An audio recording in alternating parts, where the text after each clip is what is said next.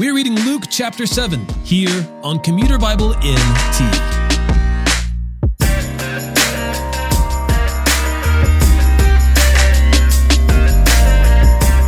Jesus continues to exhibit his power over illness, demons, death, and over the created order itself. Those who witness his power, including the disciples who are with him daily, continue to be awestruck by what they see. Make no mistake, the people in Jesus' day were not simpletons who would simply believe anything. Like you and I, they knew that what Jesus was doing seemed impossible, and they all had trouble wrapping their minds around it. In addition to these miraculous feats, Jesus seems to prioritize faithful foreigners and repentant sinners above those who felt they were already righteous. Luke chapter 7. When he had concluded saying all this to the people who were listening, he entered Capernaum. A centurion's servant, who was highly valued by him, was sick and about to die. When the centurion heard about Jesus, he sent some Jewish elders to him, requesting him to come and save the life of his servant. When they reached Jesus, they pleaded with him earnestly, saying, "He is worthy for you to grant this, because he loves our nation and has built us a synagogue."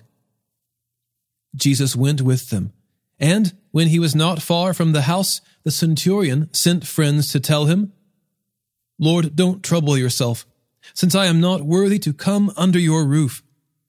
That is why I didn't even consider myself worthy to come to you. But say the word, and my servant will be healed. For I too am a man placed under authority, having soldiers under my command. I say to this one, 'Go,' and he goes, and to another, 'Come,' and he comes, and to my servant, 'Do this,' and he does it."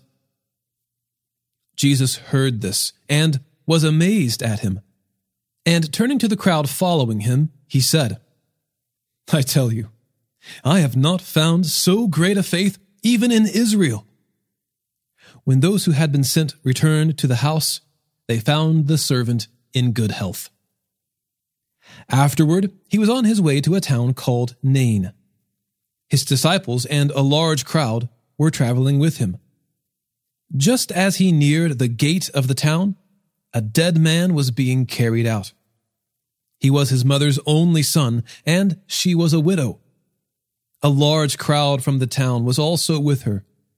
When the Lord saw her, he had compassion on her and said, "Don't weep." Then he came up and touched the open coffin, and the pallbearers stopped. And he said, "Young man, I tell you, get up." The dead man sat up and began to speak, and Jesus gave him to his mother.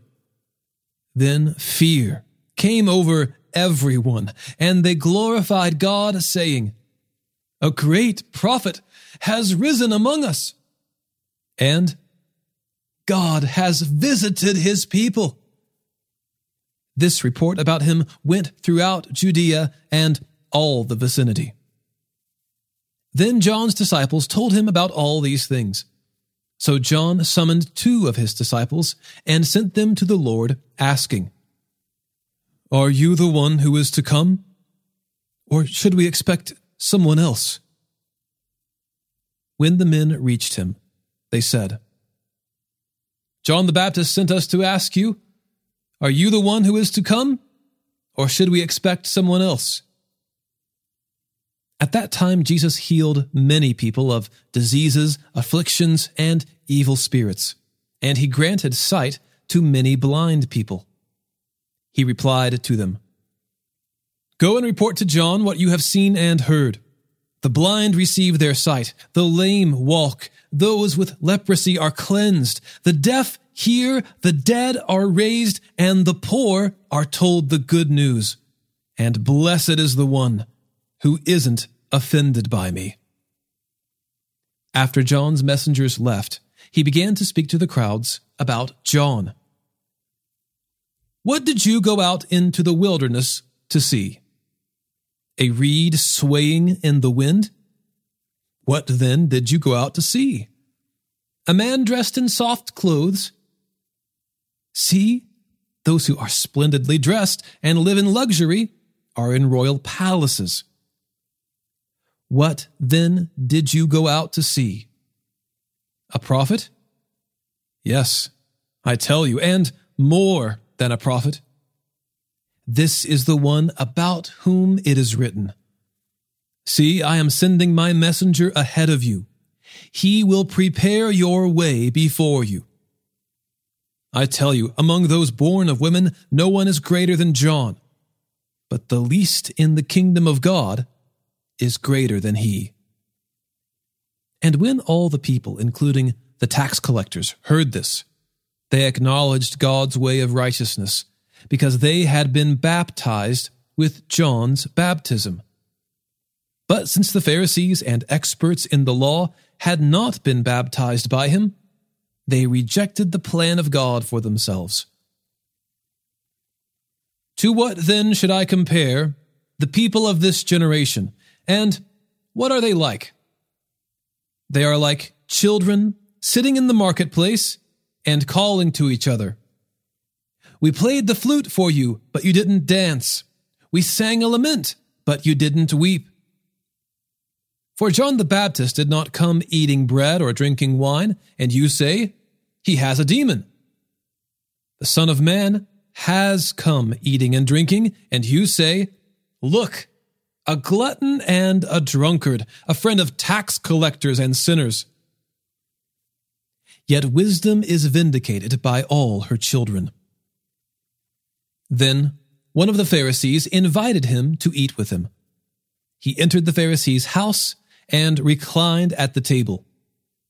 And a woman in the town who was a sinner found out that Jesus was reclining at the table in the Pharisee's house. She brought an alabaster jar of perfume and stood behind him at his feet, weeping, and began to wash his feet with her tears. She wiped his feet with her hair, kissing them and anointing them with the perfume. When the Pharisee who had invited him saw this, he said to himself, this man, if he were a prophet, would know who and what kind of woman this is who is touching him. She's a sinner. Jesus replied to him, Simon, I have something to say to you.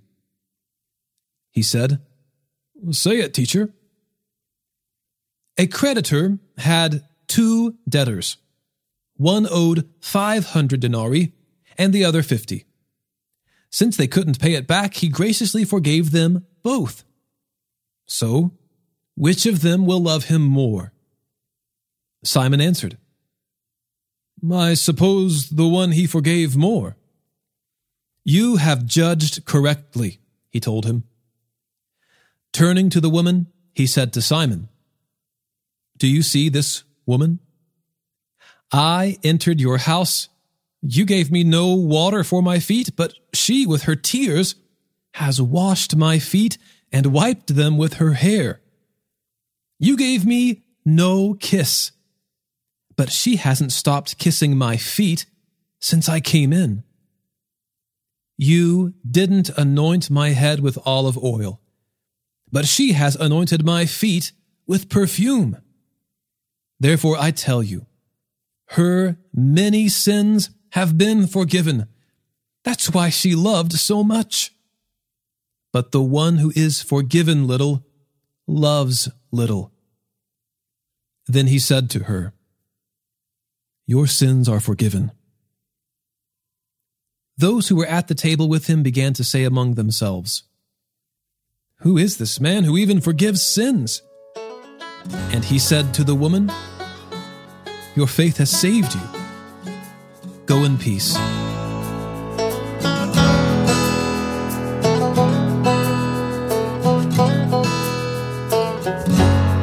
Today's episode was narrated and orchestrated by me, John Ross, and co-produced by the Christian Standard Bible. Keep in mind that there are 2 other Commuter Bible podcasts, including Commuter Bible OT, a chronological reading of the Old Testament, which pairs nicely with this podcast. Thanks for listening, and don't forget, all Scripture is inspired by God and is profitable for teaching, for rebuking, for correcting, for training in righteousness, so that the man of God may be complete, equipped for every good work.